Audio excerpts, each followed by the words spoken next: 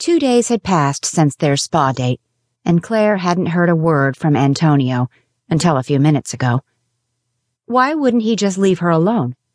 She'd shown him more of herself literally and figuratively than she had any other man, ever. She'd shown him enough to send him running back to New York, she thought. But he hadn't run. He was on his way up to her office, probably to say goodbye. Well, goodbye yourself, Antonio Ramirez. Go find yourself a skinny-assed actress to play the part of your wife. I'm through playing your games. She shoved random clutter into her file drawer and silenced the metronome tick-tocking away on her desk. She never should have answered the call, but when his name appeared on the caller ID, she had practically gone into cardiac arrest. She'd been starved for the sound of his voice. Couldn't get the feel of his hands on her out of her head. Couldn't breathe without missing his scent. She had just crammed the latest set of ungraded test papers into her briefcase when he filled her doorway. One look at him, and she realized she wanted nothing more than to play every game in the book with him. If only he would ask. Leaning against the jamb, his arms crossed over his chest and one knee bent, he looked like a billboard for sex. Want sex? Call 800 Antonio. Warmth flooded her system, and she swallowed hard. You done, babe? She nodded, not trusting her voice. He straightened and took a step inside, closing the door behind him. He folded his hands behind his back and leaned his shoulders on the door. No one wore a t-shirt like Antonio Ramirez. The fabric wasn't tight, but it clung to his hard chest and abs. He shifted slightly, drawing her attention lower.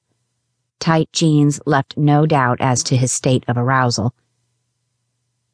I tried to stay away. I tried to tell myself you needed time, that I could wait to have you, but I was lying to myself. One hand moved to the doorknob. I want you, right here, right now. His index finger and thumb closed over the lock mechanism. If you feel the same way, say yes, and I'll lock the door. Oh, God. Oh, God. Oh, God. Did she feel the same? Hell, yes. Her body throbbed with want and need.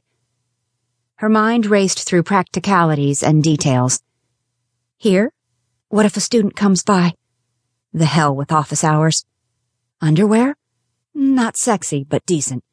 She'd shaved and trimmed this morning, thank God. It was now or never. How many times would she get an offer like this? Never again, she was sure. She clenched her hands into fists in her lap and squared her shoulders. So what if he only wanted a fuck buddy until he found someone more to his liking in Dallas? She'd have to be insane to turn down an opportunity like this. Yes, she said. Before she finished the single syllable, he set the lock and pushed away from the door. Her heart leapt into her throat. This had to be a dream. Maybe she'd nodded off and her subconscious was having a field day. She dug her fingernails into her palms until the pain told her she was awake. His legs made short work of her small office. Her feet shuffled, spinning her chair to face him as he rounded her desk. Antonio leaned over and placed his hands on the arms of her chair, boxing her in and surrounding her with his now familiar scent. Desire pulsed through her system.